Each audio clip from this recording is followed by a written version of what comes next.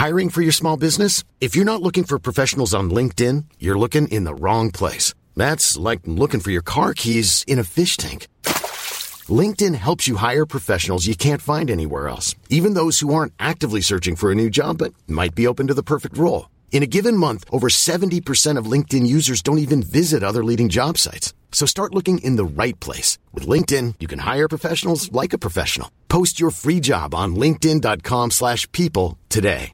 There's never been a faster or easier way to start your weight loss journey than with PlushCare. PlushCare accepts most insurance plans and gives you online access to board-certified physicians who can prescribe FDA-approved weight loss medications like Wegovy and Zepbound for those who qualify.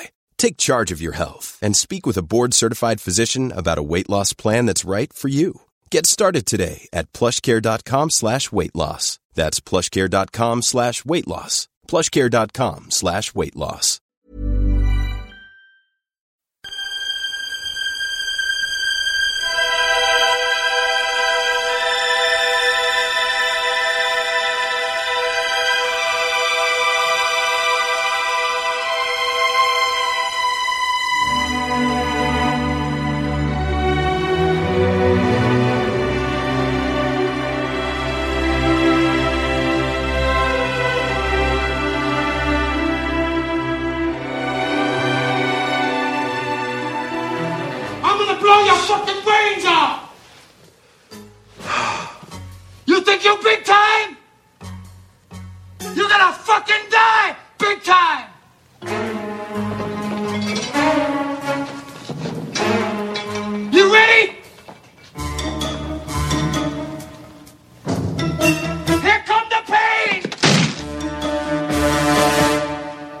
Welcome to episode 15 of AI Movie Night. I'm your host, Joe Simpson, and tonight I'm joined by two great guests to discuss all things Carlito's Way. Firstly, I'm joined by Ben Thornley, Executive Editor of Sports Content at the North Wales Daily Post. How are you, Ben? I'm good, thanks, mate. Yourself? I'm great, thanks. Thanks very much for joining me tonight. I'm looking forward to hearing your thoughts on this. I know you love the film like myself, so thanks again for joining me. No worries, mate. I'm also lucky enough to be joined by journalist and author Carl Copper. How are you doing, Carl? Yeah, not bad, mate. You're right. Yeah, I'm good, thanks. Thanks as well to yourself for joining me here. As I say, I'm looking forward to hearing both your thoughts. So I'm going to get straight into it because obviously, as ever, there's a lot to talk about and time's limited. So I'm going to go straight into it. As always, as you know, I start by asking about when you first saw the film. So, Ben, if you can tell me when you first saw Carlito's Way and what you thought of it at the time, please. I think I first saw it when it was on television, probably about 97, when I'd be about 18 or 19, on the recommendation of a mate, and it just blew me away. I thought it was fantastic, really, felt really fast-paced at the time, and more than anything, Pacino just seemed cooler than ever, didn't he? Yeah, very much so, very much so. That beard and that leather jacket. Yeah, I think it's possibly like the greatest beard that's ever been in a film. I think it maybe when I came up here to 18 or 19, I don't think I was able to. It's up there with Rocky IV, isn't it? And the Running Man. And he's in the Running Man. I like it. What about yourself, Carl? Again, the sad thing about this podcast is I always have to reveal my age every single time I do it. I saw it at the cinema. I think about second or third week it came out. Yeah, to be honest, you couldn't really go wrong. It's got all this. It's De Palma, it's Pacino, it's about gangsters. There's some sort of moral perspective about the whole film, and he was still good Pacino then. I really went off Pacino a lot, but he was good Pacino then. I was all for him. Yeah, no, I agree. I think I was a teenager myself, and I remember. I can distinctly remember. I think I was in my friend's brothers or something like that in their house, and they were very kind. They'd always lend us tapes and things when we were bored, and I'd seen everything in their little cabinet, and that was the only one left. And I don't know. I could be wrong here because at that time I weren't as into films as I am now, but I think I had the vibe that Pacino was in like a low period then. It may or not be true, but that was my sort of impression. I hadn't heard of it, and I just saw it, and it didn't appeal at all. But it was either that or watch nothing that night when I was getting off, and I just thought, I'll take it and I'll just give it a try. And then I took it. Go on, sorry. So I was going to say, you're talking about Pacino going through a low thing. I felt the same way. But I'm looking now at the films he made from about 1990 to 95. Do you want me to go through them? Yeah, go on. Because obviously, famously, De Niro did a lot of crap in the 80s because he just used the money to fund his his restaurant and stuff. Yeah. So let's start from 89, Sea of Love, which I think was an Oscar. The Local Stigmatic, never heard of it. Dick Tracy, Godfather 3, whatever you want from that. Frankie and Johnny, which I like. Glengarry Glen Ross, brilliant. Scent of a Woman, brilliant. Carlito's Way. 2 years later, he did Heat and City Hall. Flipping hell. Just shows you. Donnie Brasco, 97. Oh, just shows you how perception can be off depending on what you're into at the time or how much attention you're paying. And as you say, there's some absolutely brilliant ones there, and even the ones like, I may not enjoy as much for whatever reason. Not saying they're bad films, but even like Dick Tracy, they're not classics. He was Oscar nominated. You know what I mean? So every one of them, to some degree, has got some real merit to it. So it just shows you how your perception can be off. And as I say, when I got it home, that only confirmed it, because it was just brilliant from start to finish. 8 nominations he's got, eight Oscar nominations. Probably should have had more wins as well. He's so good in so many different. And this wasn't one of them. Films. Well, I saw something the other day. I'm probably saying his name wrong. Matt Solosites, who took over from Roger Ebert doing the reviews for, I think, the Chicago Tribune, and he said when he first watched it, he didn't really rate it. And he said he's watched it since then, and it's like a masterpiece. And he said, like, it must just be something to do with, my age at the time, or just, sometimes you just watch something when you're in the wrong mood. And I wonder if that's why maybe I don't think it got the praise it probably deserved at the time, because maybe a lot of people had that perspective. But I think at the time, was it because of Scent of a Woman as well? Because even though Scent of a Woman, he won an Oscar for that, didn't he? Yeah, I don't think so. Wasn't he critical? Did it not know? Oh no, he did. Yeah, I'm getting mixed up with Sea of Love. Sorry. Right. Even though it was well received, I think he was sort of critically panned, wasn't he? As an actual actor. Yeah. Like the hoo-ha's and all that kind of stuff. Yeah. And I think at that time, I don't know, he wasn't quite perceived to be like the cool actor he had been like a few years before, had he? Yeah. No, that's a great point, Dan. I think sort of diminished return, isn't it? Yeah. Yeah. True. And I think when it's something like Scent of a Woman as well, some people just aren't prepared to accept someone like him in a film like that, in a way. And sometimes it's, if the film isn't what your expectations are, even if it's good, sometimes you're a bit down on it anyway because of that, I think. Yeah. But it is interesting looking at those films at the time, the range of them as well. Now going to move on really to look at obviously the film itself. Carl, obviously it starts by giving away the end, really. What did you think of that? Do you think it improves the film, or would you prefer it not to be the case? I loved it. I really like that sort of thing. I like I like jumping time frames. Because let's face it, you, when you're an hour into that film, you're not thinking he gets killed. You've just moved on. No, you're right. But you really know he's been shot anyway. Yeah, true. It doesn't really go to the stage where you think, oh, this is the end of the film. People like Pulp Fiction so much, I think, because Travolta gets killed and then he's in it for 45 minutes afterwards. So I don't mind that. Well, it's a clever way of storytelling, I think. Yeah, no, I agree. What about yourself, Ben? Yeah, I like it it's showing you straight from the off, isn't it, that it's a tragedy. Yeah. Even though what Carl says is true, and that you forget about it and you still think that he's going to get away with it. You still think, even right up to that final point, you still think he's going to make that train, and you've almost forgotten about the opening scene. And it's cleverly done, isn't it? That basically the entire film is Carlito recalling everything that's just happened up to that point where he's on that stretcher. I really like the idea. Imagine the idea of someone saying, "Oh, he got shot. I might as well leave then." The film. Yeah, turn that off. Yeah, I'm off now. Because even when you remember that he's been shot a bit later on, you're waiting to see how this is going to come to pass, because there are so many people, aren't there? Yeah. That are almost out to get him. So many people that are ready to betray him that you're wondering where it's going to come from. Yeah, no, I totally agree with you both there. And it's like, although some people are really, eagle-eyed and recognise that it's Benny Blanco, a lot of the time when you're watching something like that for the first time, you don't necessarily take everything in like that. So as you say, it's like, someone shot him, and then it's, for the first sort of period, maybe you're thinking, well, how does he come from here to that point where he gets shot, when obviously he's now this trying to be a reformed character. But as you both said, it gets to a certain point, and you're just so engrossed in the story itself that you forget all that, and it's only at the end when it comes back.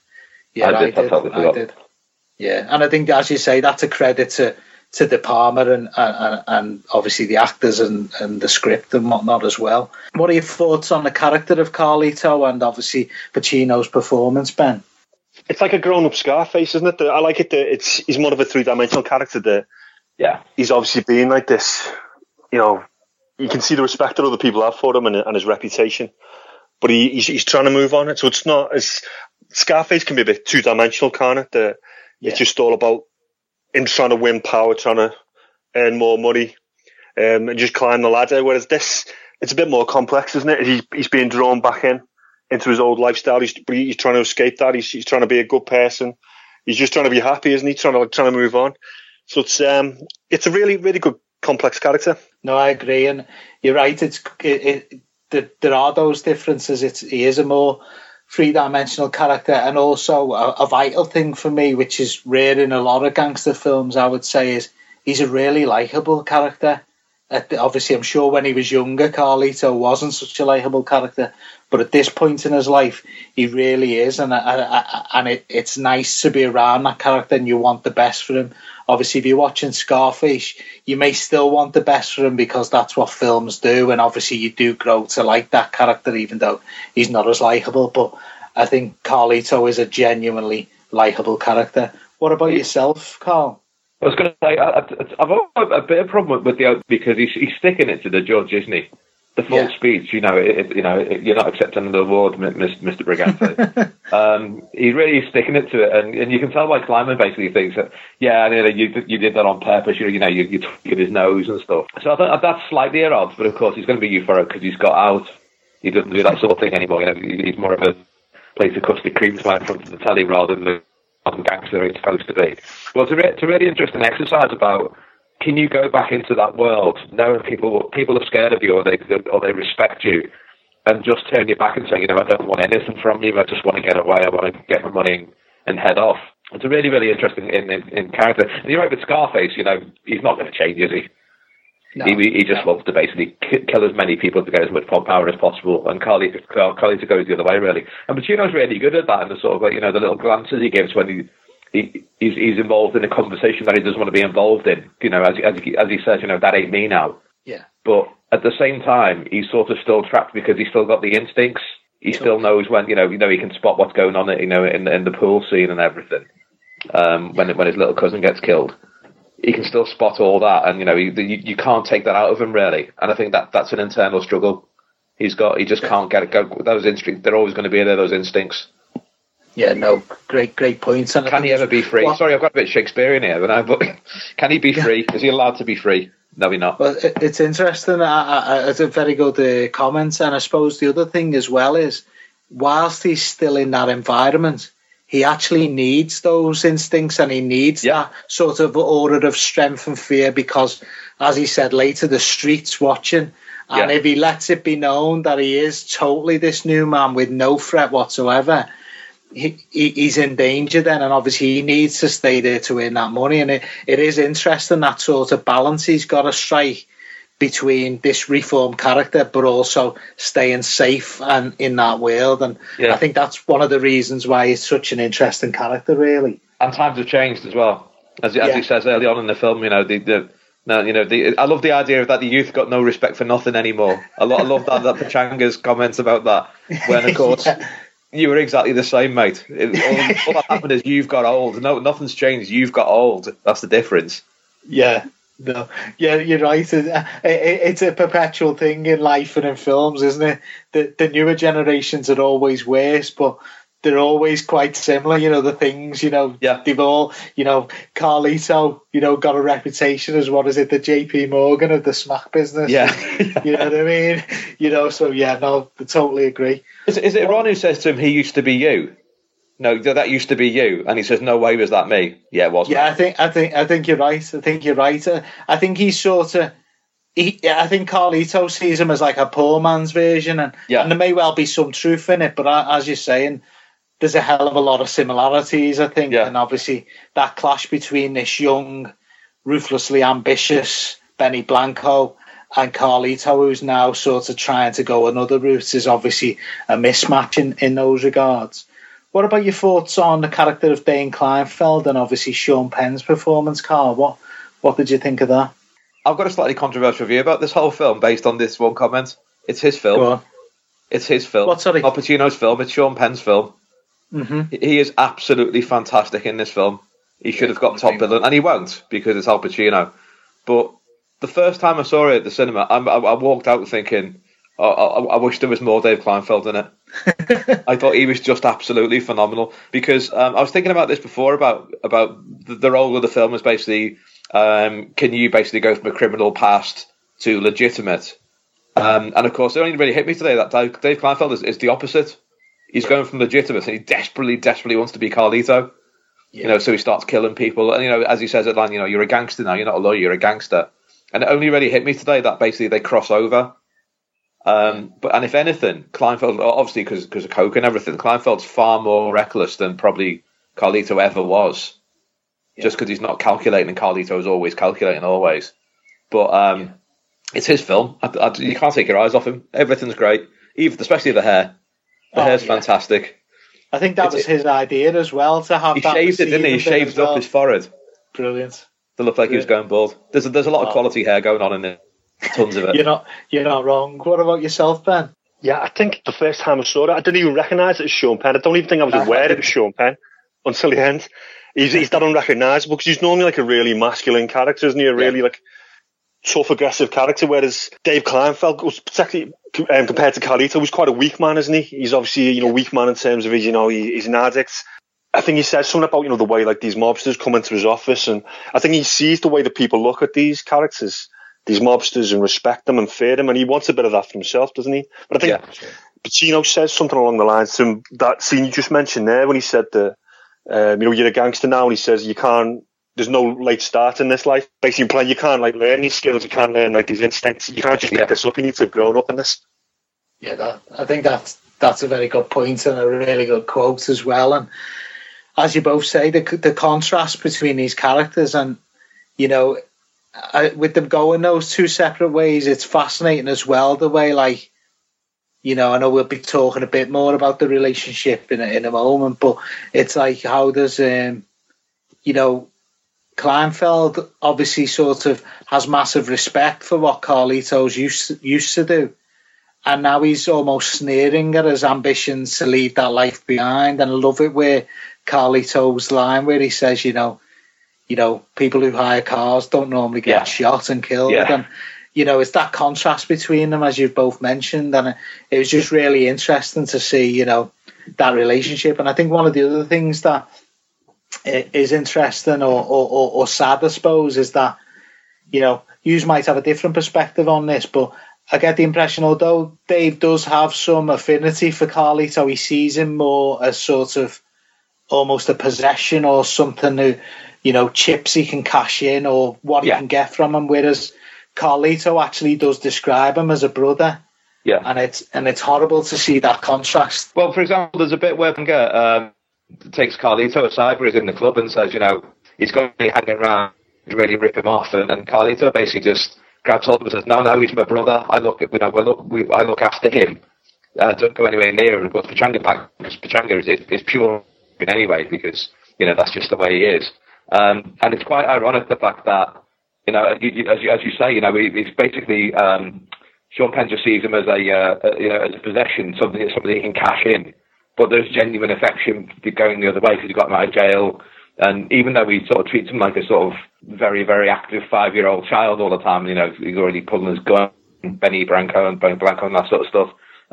It's a very strange relationship, whereas one man is crossed from another world and the others don't quite see it, don't recognise that each other until the very end of the film. Points. What about yourself, Ben? Any more thoughts on that relationship at all? It's his weakness, the relationship with Dave, isn't it? You were talking earlier on about his instincts and how he still has these instincts that he had before he went to jail. Like you see the pool scene, which I'm sure we'll discuss. You see instantly he walks in, Hutcherson's character, he instantly knows what's going on.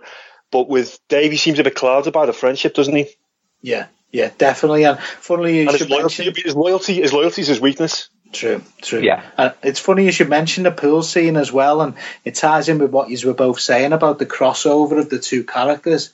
In that pool scene, if you remember, he actually says afterwards to obviously his cousin who's now dead, he said, there ain't no friends in this business, but what he hasn't really realised fully is Dave's crossed over into that business. So his own instincts would have been right. Dave can no longer be his friend. Now he's in the gangster business because obviously, as he said himself, once you're in that business, there are no friends. So it's really sad that, like, he did at that stage, he hasn't fully realised that Dave's crossed over to this side, and obviously it costs him. What about obviously Carl, the other main relationship for Carlito in this, other than Pachanga, of course, with Gail? What are your thoughts on that relationship, Carl? It's necessary to the plot, I suppose. I've got a feeling Ben's got a similar perspective. I couldn't be asked. Are you the same, Ben? Yeah, when I rewatched it this time, it bored the arse off me. It's I think she's poorly cast, poorly written. You could almost just cut those scenes. It's like Carl says, it's necessary for what's driving him to stay straight and to go to the Bahamas and the rest of it. But it's just it's painful watching the painful scene is where she makes him break into her apartment. That's just it's a real weak point to the film. Yeah, no, it seems like it's from another film, that bit, doesn't it? Yeah. Yeah, and Joe Cocker's playing in it. No, it's just it's we're back to the Jalbart at Star Wars again. We need it for the plot, but God, it slows it down. It really, and also it's a really poorly written character, I think, as well, because she says, have you killed anyone, Carlito? Then eventually he says, well, yeah, because I had to, because and just that speech about if you were from the Bronx, you weren't allowed to go to Harlem or whatever, and she basically goes, all right then. Yeah, and it's just really, it comes out of nowhere, and also it's like it sort of undermines her character, because if she doesn't realise that he will have killed people, I know she doesn't know everything about him, but it can't. If she's got any intelligence and she's portrayed as having some, so she's fine with him going to jail as a major drug trafficker. But no, he's no, I can change him, Mum. I know what he's like. As long as he hasn't killed anyone. For God's sake.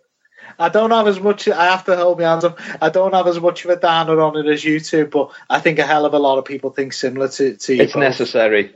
Yeah. No, you're right. As you both said, it is the main motivation. I think we'll all enjoy these interactions that we're going to discuss more than Gail and Carlito. What are your thoughts on Carlito's interactions with Benny Blanco, Ben? I think it brings out the worst in him, doesn't it? Yeah, he's trying to go straight, but it almost brings out his gangster instincts. Yeah. He sees this fella, and I don't know whether it's because he reminds him of himself that when he was like a young punk coming up, or whether he thinks, no, I was much better than that. Benny shows him like a lot of respect, doesn't he? Absolute respect and reverence. But he just can't deal with him. He just can't stand him. He doesn't like the idea that he even has to like acknowledge this fella. That just wants to sit down and have a chat with him. And it's that scene when he's asking him like I've been with made men, who have you been with? And it's that great line, isn't it, about was a chain snatching jive ass, whatever. I can't quite remember it. It's a great line, isn't it? Like, go snatch your purse. Can I ask the question? It's a very vital one. Where's Benny Blanco from? Just for God's sake, I don't know. Yeah, we get it. We know where he's from. At no point have I ever called myself Carl from Crocky 14 times a day. I might change the Twitter name now. I've done that. You should do, mate. You should do. Yeah. Oh. I don't know what relevance that is either. I know he's from the other side of the river, isn't he? Because this is Harlem. This is Harlem. This is set. I think so.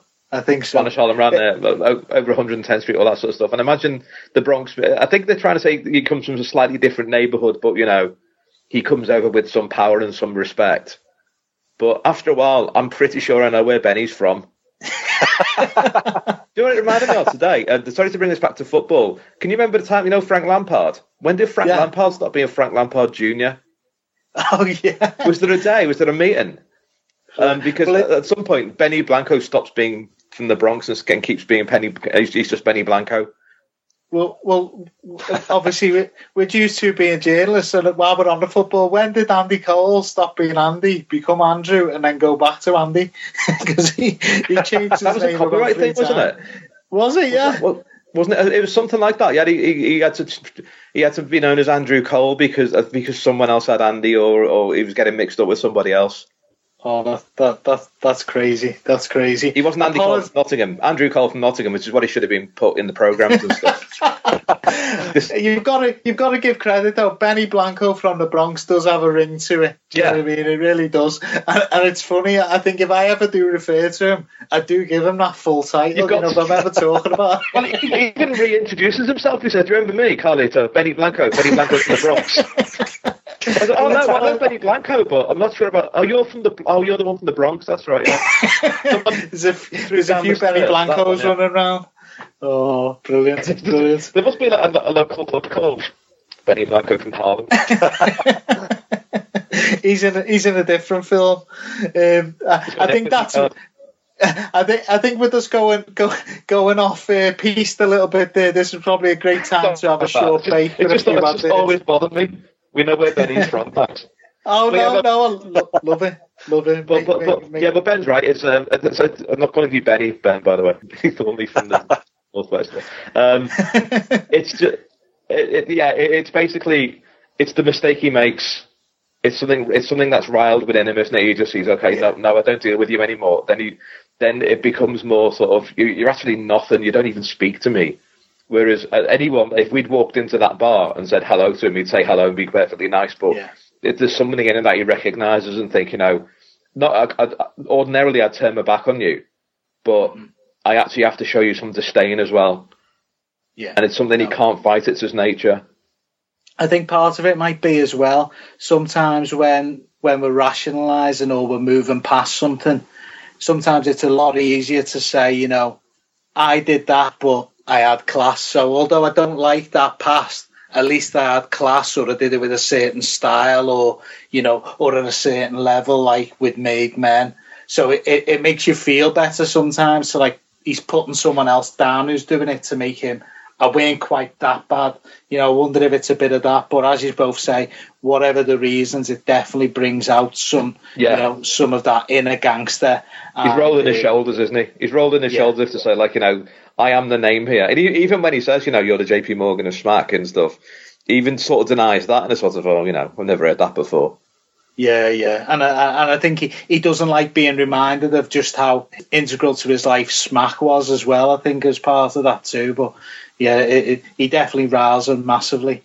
I think that's a good place to have a short break for a few adverts. You're listening to the Anfield Index podcast channel. Ready to pop the question? The jewelers at BlueNile.com have got sparkle down to a science with beautiful lab-grown diamonds worthy of your most brilliant moments. Their lab-grown diamonds are independently graded and guaranteed identical to natural diamonds, and they're ready to ship to your door. Go to BlueNile.com and use promo code LISTEN to get $50 off your purchase of $500 or more. That's code LISTEN at BlueNile.com for $50 off. BlueNile.com, code LISTEN. There's never been a faster or easier way to start your weight loss journey than with PlushCare. PlushCare accepts most insurance plans and gives you online access to board-certified physicians who can prescribe FDA-approved weight loss medications like Wegovy and Zepbound for those who qualify. Take charge of your health and speak with a board-certified physician about a weight loss plan that's right for you. Get started today at plushcare.com/weight loss. That's plushcare.com/weight loss. plushcare.com/weight loss. Hiring for your small business? If you're not looking for professionals on LinkedIn, you're looking in the wrong place. That's like looking for your car keys in a fish tank. LinkedIn helps you hire professionals you can't find anywhere else, even those who aren't actively searching for a new job but might be open to the perfect role. In a given month, over 70% of LinkedIn users don't even visit other leading job sites. So start looking in the right place. With LinkedIn, you can hire professionals like a professional. Post your free job on linkedin.com/people today. I'm now going to discuss some of the more memorable scenes from the film, and I suppose one of the ones that obviously is memorable is our first real introduction to Carlito in the courtroom scene. What are your thoughts on that, Carl, that scene? There's a lot of bluster, isn't there? There's lots of peacock strutting, and I like the way he can grab the feds by saying thank you very much for making the tapes in an illegal fashion, and which is odd because he's not really like that for any other part of the film. He's not really that triumphant. No. True. Because obviously, I imagine it's because the second he comes outside, he's got to plan a new life straight away. Mm-hmm. But it's his last little sort of hurrah, and it's his last little sort of flutter of his feathers, isn't it? Yeah, very much so, very much so. What about yourself, Ben? Have you got any thoughts on that scene? I don't know whether I was just in a bad mood when I rewatched the film, but it annoyed me a little bit, especially when he gets outside and he's dancing. When he's dancing with Sean Penn. I think it's because we've seen the rubbish that Pacino's done since, and you start thinking, oh no, don't start going like that, don't start moving into that character. Whereas maybe at that point when you first saw it, you weren't quite aware of like some of like the abysmal stuff that he'd go on to do. I suppose I was slightly different. I really enjoyed where he was like, particularly outside, because you don't normally see someone of, playing a gangster have such glee and sort of, be so overjoyed with something in maybe a bit of a silly way. So I really liked that because to me it was like, showing you just how much real joy. And I liked seeing, his sincerity about going straight. He did overplay it, and as the judge said, he's not winning any or accepting any awards or anything. But I think I like just seeing, the utter joy of getting this freedom. But I definitely take both your points. I can see how it for some it will be a bit. Just because he never goes back to it. He's not like that again through any time in the film. True.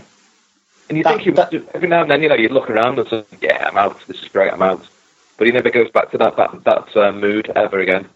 I wonder if that's because he's sort of had that sort of I'm out, and then he's like, actually, I'm still in this prison of the city. I think he says about, what the city's like, and it's always watching. And I think until he's free from there, and in the Bahamas, I think it was where he was going. I don't think so. I think he has that momentary release of being really happy, and then it's like, now I'm having to mix with like, is it Rolando Rivas and Pachanga and people like that? These are all, I know some he's got affection for, but they're all ruthless people. So I wonder if it's like he has that momentary release, and then it's like, actually, I'm still not fully out because I'm still in this place where, someone can come back to haunt you from years ago and kill you, or you know what I mean? So I wonder if it's that. But I always try to do that. I always try and see the best, really. But I definitely take your point. Now I'm going to look at probably the most, at least one of the most memorable scenes from the film. We mentioned it earlier, the trick shot scene. What did you think of that scene, Ben? I think it's worth watching the film just for that scene, isn't it? Absolutely. I mean, I've got a lot of problems with De Palma sometimes. He does a lot of things wrong, or a lot of things are hammy, but he's brilliant at building suspense, and the suspense in that scene's fantastic. From the moment he walks into that back room, he knows what's going to happen, doesn't he? I think the only problem maybe is he could have done a bit more to save his cousin. He knows what's coming. He sees the fella going past him. He just can't quite do it in time, can he? It's all a bit intricate to try and, if he's going to save his cousin. But it's an absolutely fantastic scene, the way they build that suspension. And you wonder what is it building up to? And the fact it comes out about 15 or 20 minutes into the film, from that moment on, this film's going to be fantastic, don't you? Yeah, definitely. What about yourself, Carl? What were your thoughts? There's some lovely cliches. I love the main gangster. I love just how South American his accent is. Like he puts on 15% more. Carlito!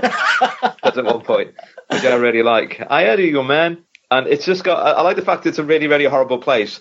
They've obviously got a girl in hot pants. So it's like he's ticked every box from the 90s, 70s, and we need that.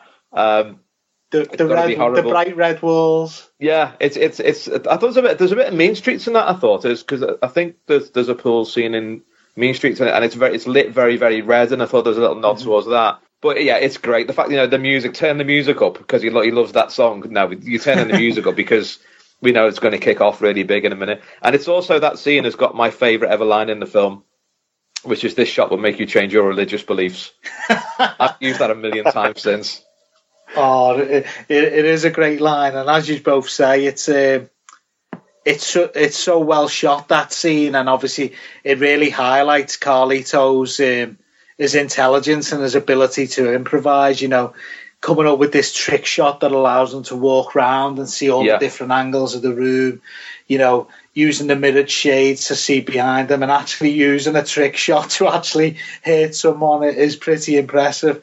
And just as well, like you both said, I mean, the music really adds to the tension as well, and little things like just seeing the door move slightly and being clever enough to test his theory by asking, can he go to the toilet? And just so many that bit's really bad, though. That bit's really bad. No, you can't go. It's backed up, and leaps across him. Oh yeah, nothing to be suspicious of there.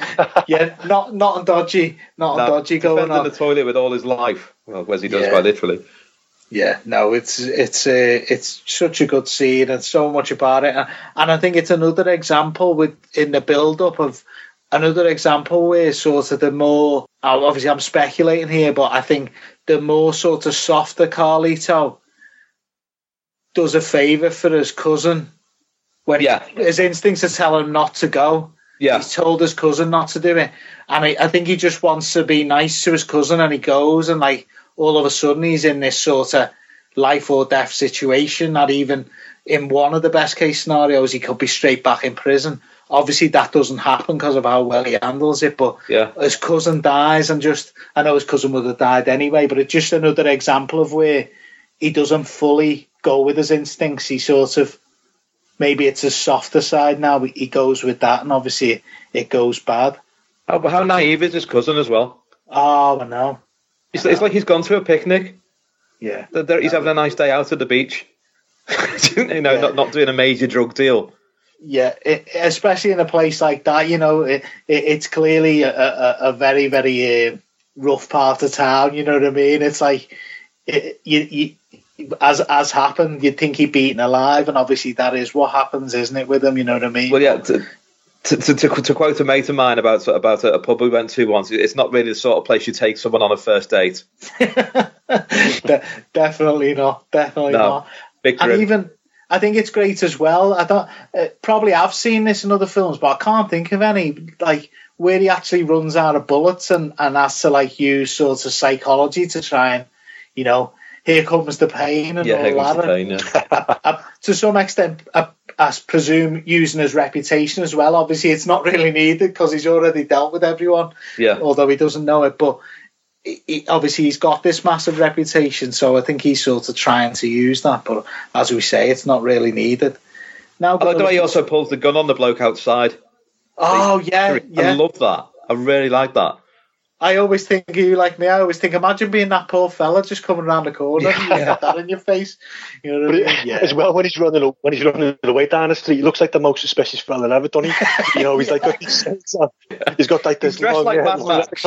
And all these people have just been murdered, and he's doing a leg, and then he's around the corner, Yeah, and also the police aren't great because they turn up just as he's walking away hurriedly, and you would think you'd maybe check out that fella moving away quite quick. Exactly.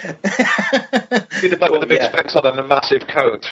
On one of the hottest days of the year as well. Exactly. Yeah. Oh, but no, really good scene, and I'm glad you both like it as much as me. Clearly, what about? We're going to look at some of the other scenes now. What are your thoughts on the scene where Dave asked Carlito for a favour to help him with the prison break and obviously the subsequent murder of the made men? Carl? Sorry, can I go slightly back on that a minute? Yeah, of course. The very first Tony T scene where he goes to meet him on the barge. How great is Tony T? Oh, just how fantastic is that actor? My God, he's horrible. I wouldn't be surprised. I haven't looked it up or anything, but sometimes you see someone, don't you, and you think, I wouldn't be surprised if he's legitimately a really hard, scary guy. Frank Minucci's his name is, and he's not on Wikipedia. I looked it up. Oh, I see. Just because he looks that bona fide, I thought I'd look him up. He's like a hulking figure as well. When I think he says something about snapping Dave's neck, and he looks like the type of guy who could quite easily do it as well. He even coughs in a gangsterish fashion. Yeah, he coughs aggressively. Yeah, because I mean, with some people, that I know we're talking about little details, but it's part of what makes the film so good, I suppose. With some people who have a cough like that, it will project weakness, but you don't at any stage think this guy's weak. Yeah. Do you? You know, you know it all at every part of that. You know what he's capable of. But what do you think of actually the bit with the favour then, Carl? It's an exercise on how coked up can one man be and still talk.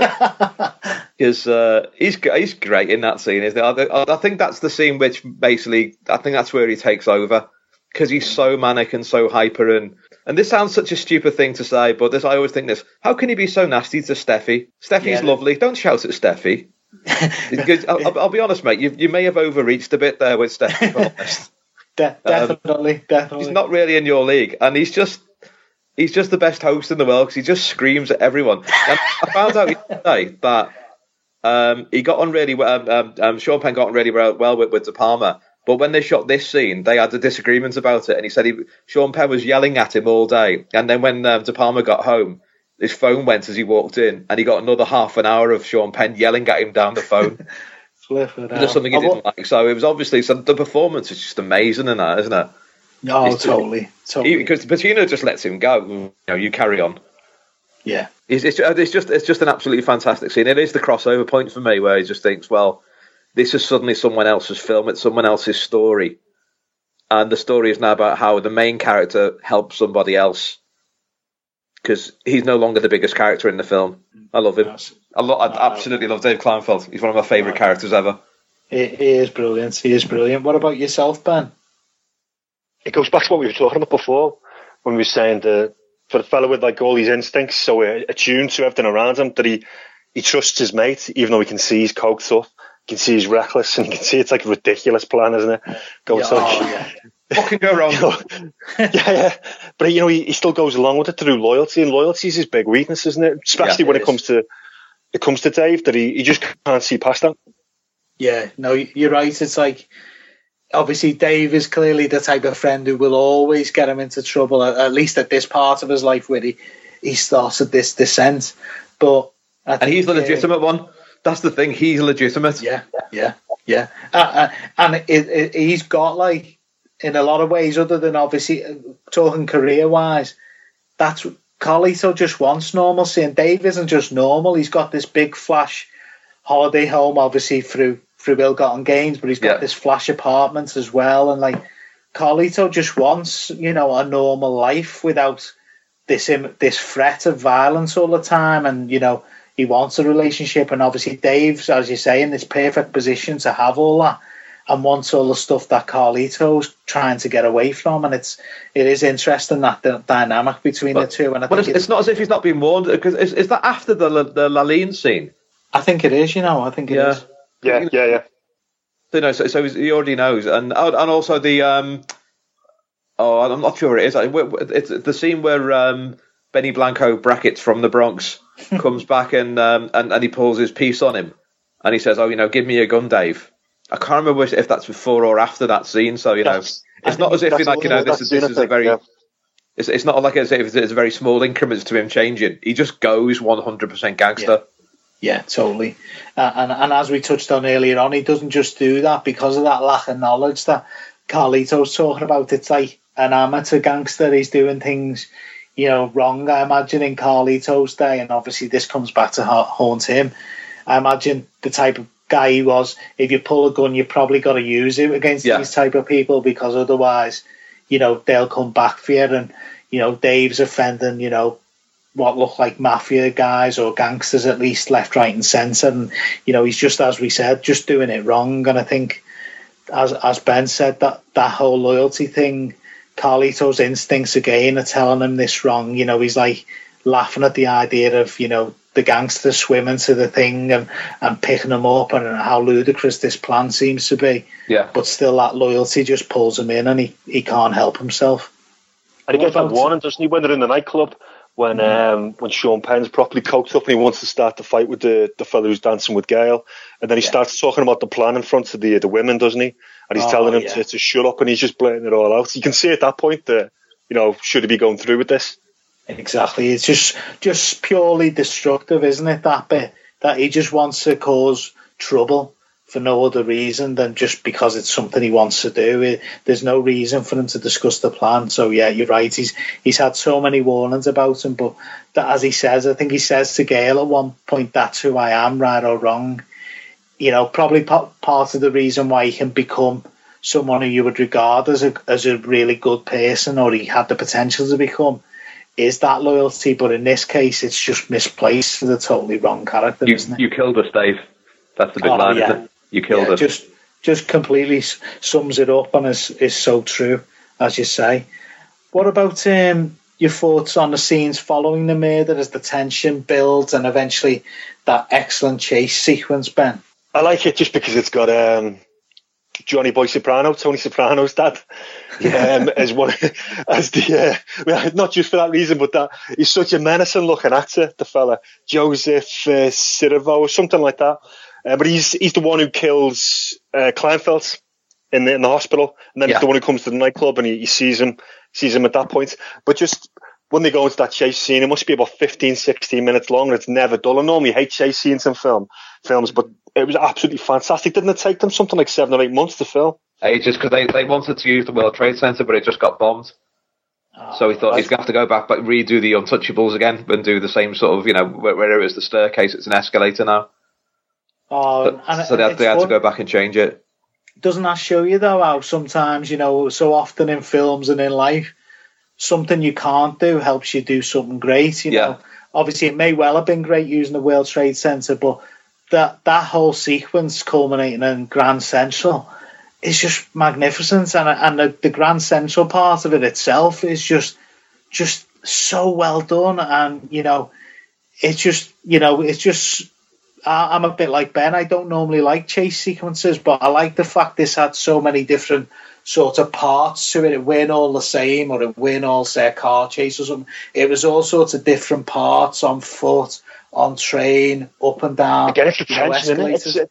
The Palmer building that tension, like when the he runs past the fat guy in the train and he blocks off like the other lads chasing him, and then is the military got on the train at the same. Yeah, it's absolutely fantastic. It is. Couldn't agree more. What about yourself, Carl? What are your thoughts on this sequence? Well, the gangsters are terrible. They really are awful. The whole sort of, hey, come on, sit down. I thought this guy was Italian. That's the worst mob acting I've ever seen in my life. We're here to kill you, Carlito. That's why we've come. Can we just sit down for a bit? We're discussing how we're going to kill you. They're just so bad. They're so bad at doing that, which I thought was really, really nice. Because, they're not geniuses, these people. I think that's a great point, Dan. Around about that level, it's just so bad. And I love the main bloke's suit is fantastic. The bloke with the big salt and pepper moustache and hair was slicked back. He looked really, really good. And that's Vinny Taglialucci just looks thick. Johnny Boy Soprano just looks thick. And yet when they kick into action, it's like they've done it a million times. Oh yeah, and they're sort of like, obviously at times this isn't the case, but just how, as these, made men, that they just don't care, they're chasing through the streets like they're above the law, aren't they? And I love all that, it's just showing you how little regard for everything else these people have got, and how hard it is to evade people who basically, if they have to, will just start having a firefight in this crowded station. That's how ruthless they are, and that's how badly they want Carl. And they all hate each other as well. All they do is argue. Call each other idiots and all the time. I love that. That's really good. I love the big fat bloke though. The big fat bloke's fantastic. I'm so glad he was in it. He really has tension as well. His sort of his tiredness and his wheezing and all that type of thing. Yeah. It really adds tension throughout, doesn't it? Yeah. I'm now going to move on from that to really, I suppose, we've covered a lot here, but there's so many little moments and characters and scenes in the film that we haven't touched on, like the likes of Viggo Mortensen as Laline. Laline is fantastic. Oh, he's so good, isn't he? Just such a small role, but just so good in it. Any others or anything further you want to say on that, Carl? Well, Laline's got the most Puerto Rican accent I've ever heard. He has to end every sentence with the word "man" as high pitched as possible. That's fun. I love the way he does that. Yeah, he's really good. I mean, to be honest, I could podcast on Pachanga. I think he's the best thing in the film. Oh, he's hilarious, isn't he? Because he looks amazing. He looks absolutely amazing, and he looks so shifty that when he says, I need a bodyguard. Oh yeah, I can get you Pachanga. He's a man I trust. Then you see him and think, you're trusting him, aren't you?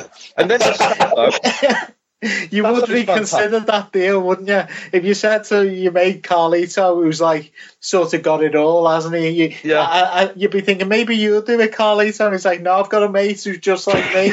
And then Pachanga turns up and be like, no, I'll trust him. Oh yeah, okay, yeah, I'll buy that. Yeah.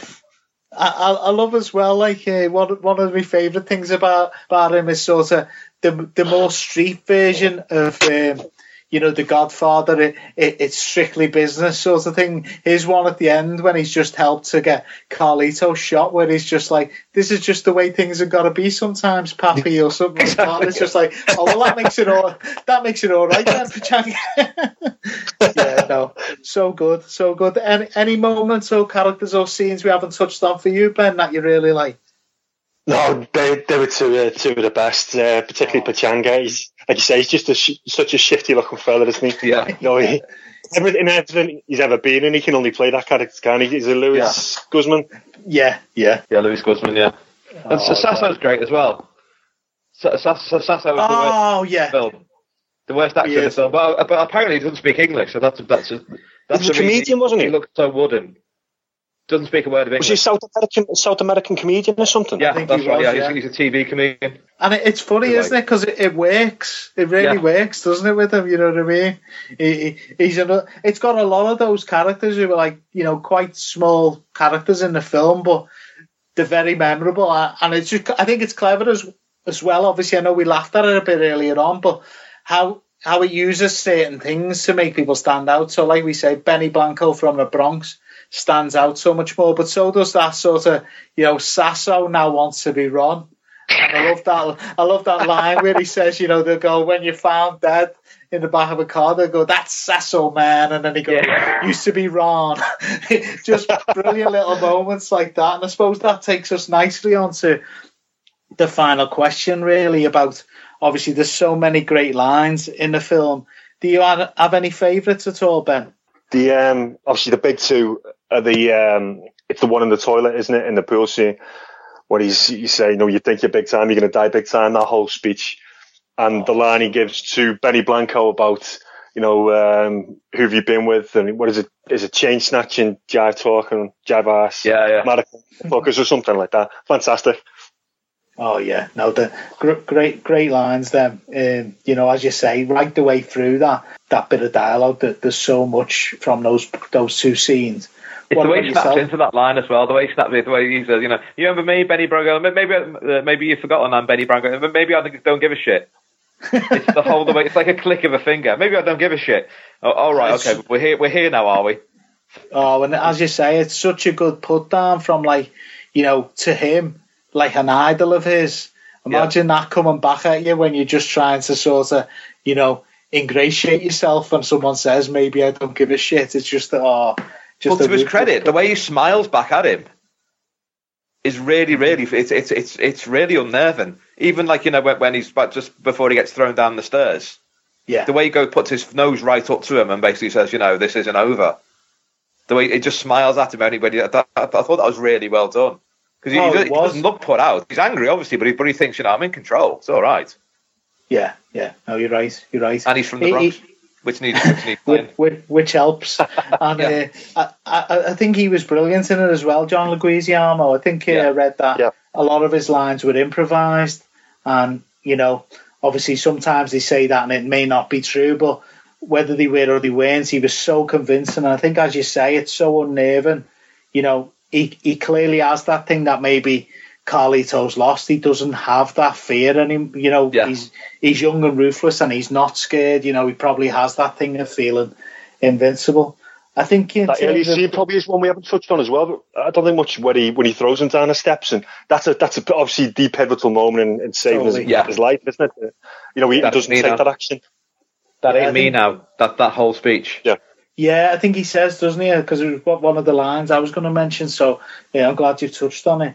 Don't move, man. Don't move. Yeah. But it's like those old reflexes coming back. And it's like we mentioned earlier on, I think he's halfway in and halfway out.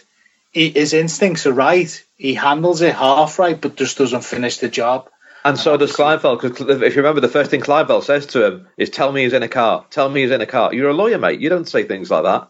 Tell me he's in a car. So he's crossed over there as well. True, yeah. And he loses Pachanga at that point as well, doesn't he? Yeah. Because Pachanga's fucked off that he can't shoot someone. Oh, that was another great Pachanga moment, wasn't it? Where he was like, come on, man, it'll be fun. Talking about and just such a great character, Pachanga. I think that's probably a good place to end, unless either of you has got. Can we just change the name of the film to Pachanga's Way? Come on, let's take a vote.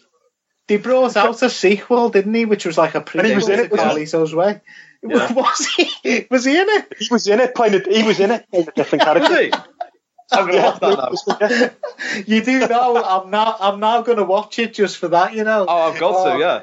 Please tell me it's this film, Pachanga's Way. I'm watching that. I'm watching Pachanga's. I think if it's on something there, Carl, that would have done brilliant business. Pachanga's Way. I'd watch that tonight. Like, oh, brilliant. Have you got any final thoughts at all, Ben? No, I think that's everything covered, mate. And yourself, Carl? I think it's an important film in where Pacino was in his life, because I still think my emotional memory of that was it's Pacino on the turn, and this was like 4 years before Donnie Brasco, and I think it's a really good film because it's not Pacino's film. It's just sold to us that way, and he's that good in it that he lets someone else take the plot from him. It's really well done. You're right that obviously he's magnificent, and so is Sean Penn, but I think it is a credit to Pacino that he does let someone else be the more showier part, and it shows that obviously we know this anyway from his career how great he could be, but sometimes it's easy to forget that the range this guy's got, and obviously he did get very shouty later in his career and whatnot, but Heat all he does is shout. Yeah. Heat, there's no acting involved at all. Well, I still love Heat, but I totally take what you're saying, and a lot of people feel the same way about that. And I think it's good to remember, as well as obviously his earlier works where he was, even better again. That even in the 90s, like you mentioned earlier on, there were so many really good Pacino performances. Well, Donnie Brasco is a work of genius in that. He's so good, heartbreaking, isn't it? And because he doesn't look frightening. That's the best thing about it in that. And then I really like Insomnia, actually. I thought it's a really underrated film. Yeah. I thought he was very good in that, because I remember when I saw that, I remember thinking, he's acting again now. Yeah. He's not playing Al Pacino. True. Yeah, no, couldn't agree more. I think that's probably a great place to end. So I'd just like to firstly thank you both for coming on. I've really enjoyed chatting to you both about this film. And thanks to the listeners for listening again. Where can people find more of your work or find you on Twitter, Carl? On the Twitter. On Twitter, I am the Sensi, TheCacenci. I've got so is this plug time? I've got a book out with Slash Nakrani called We're Everywhere Us, which was about 2 seasons ago, but not about football, about fans. And I've got a novel called And What Do You Do? Great. Fully recommend people check out Carl's Twitter and those 2 books. And yourself, Ben? Just on Twitter, at @B_Thornley. That's great. Do you not mention where you're from, Ben? I think that's what Ben Benny Thornley. It's got a ring, isn't it? Twitter. Quality. And just to say, if anyone's got any feedback or any film recommendations or anything like that, you can find me at Joe Simpson79 at Joe Simpson, or AI Movie Night at AI Movie Night. Thanks once again to you both, and thanks to everyone who's listening. Thank you. Cheers, lads.